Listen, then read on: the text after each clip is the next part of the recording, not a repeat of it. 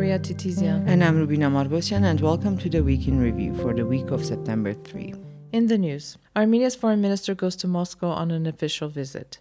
An Armenian serviceman is killed, another wounded. Azerbaijani soldiers set fire to areas in the Kagharkunik region, and Armenia has a name for its new national airline. On September 2, Artsakh marked the 30th anniversary of its declaration of independence.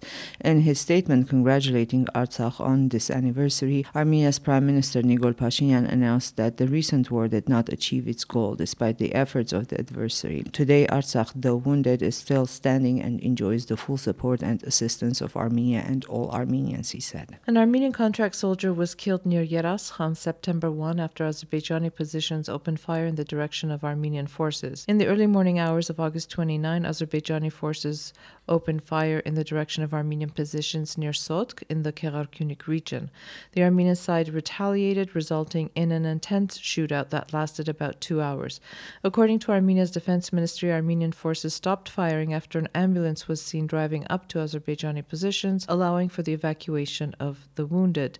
There were no casualties from the Armenian side. On the same day, Azerbaijani forces opened fire near Dagavart in Artsakh, resulting in a conscript being wounded. This past week, Armenia's human rights defender Arman Tatoyan reported that Azerbaijan is purposefully setting fire to areas near the villages of Sotk and Kut in the Kagharkunik region. It was possible to extinguish the fire near Sotk, but the fire in Kut spread due to the weather conditions. Pastures as well as hay collected by farmers for winter burnt down. Last week, we reported about the Goris-Kapan highway being closed, blockaded by Azerbaijani soldiers. Last Friday evening, after negotiations between the Armenian, Azerbaijani, and Russian sides, the highway was reopened, and now there is traffic from Armenia's northern to the southern regions.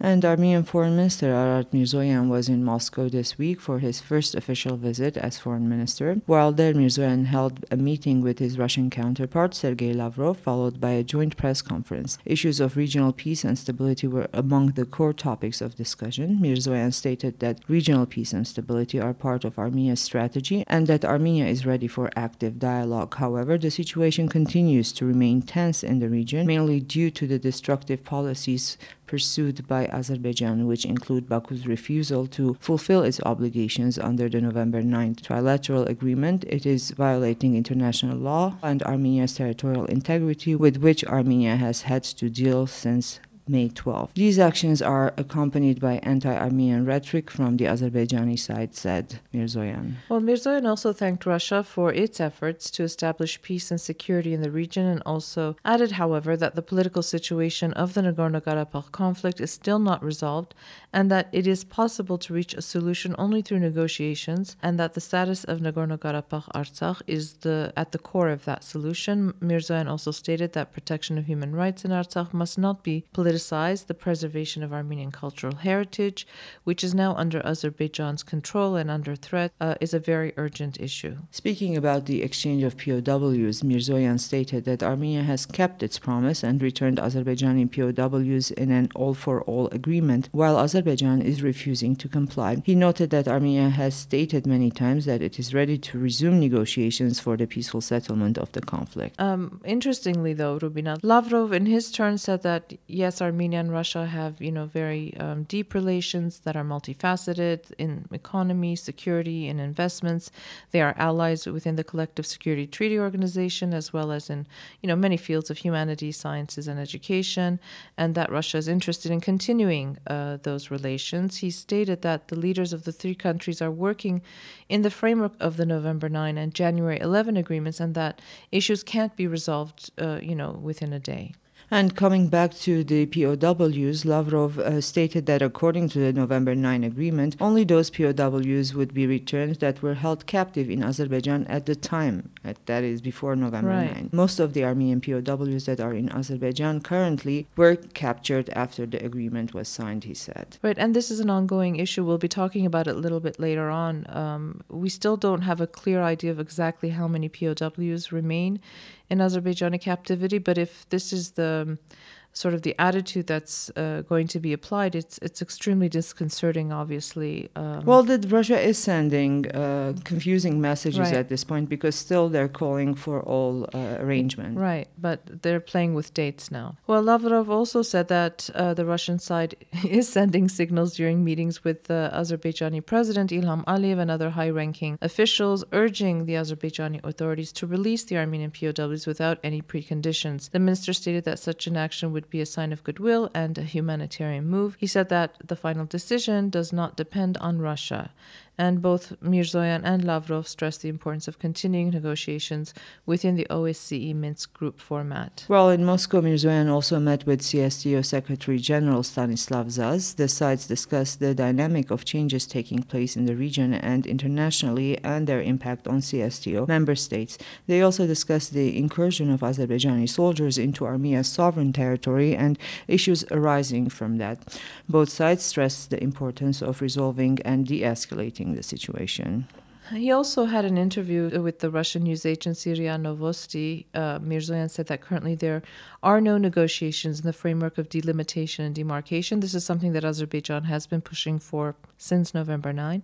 If Azerbaijan leaves Armenia's territory and shows willingness and readiness for constructive discussions, then there can be talks about delimitation and demarcation, Mirzoyan said. Last week, Prime Minister Nikol Pashinyan announced that Armenia is receiving positive signals from Ankara for normalizing relations. As a reply to Pashinyan's statement, Turkish President Recep Tayyip Erdogan stated that Turkey is ready to normalize relations with Armenia based on good neighborly relations and mutual recognition of territorial integrity.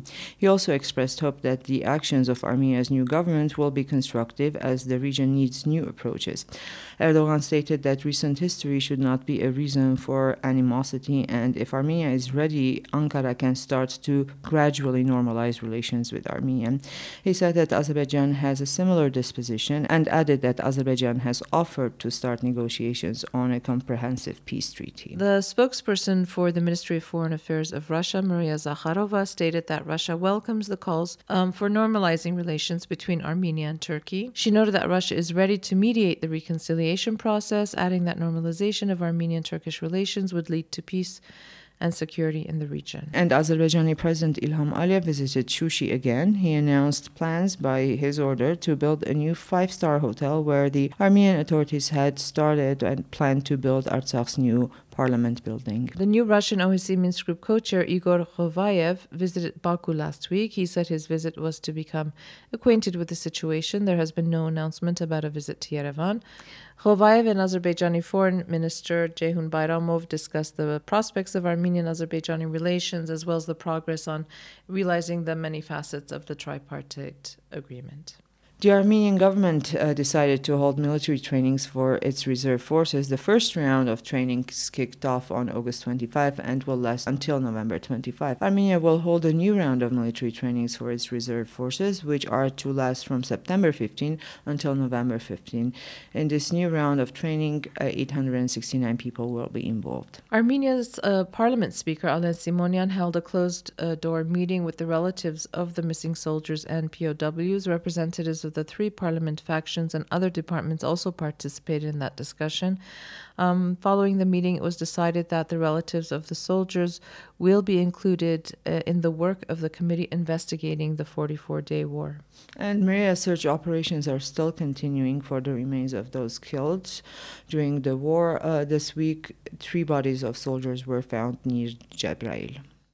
And construction of a pipeline linking Petara River to Stepanakert began last week. This will ensure that the capital of Artsakh will have a reliable water supply. It is planned to build a dam on the river next year. As we know, as we've been reporting for the past several weeks, Stepanakert has been facing water supply issues. Drinking water is being delivered through tanks to the people. So it has been, especially in the heat, it has been a very, very difficult situation. Armenia's new national airline will be called Fly Arna.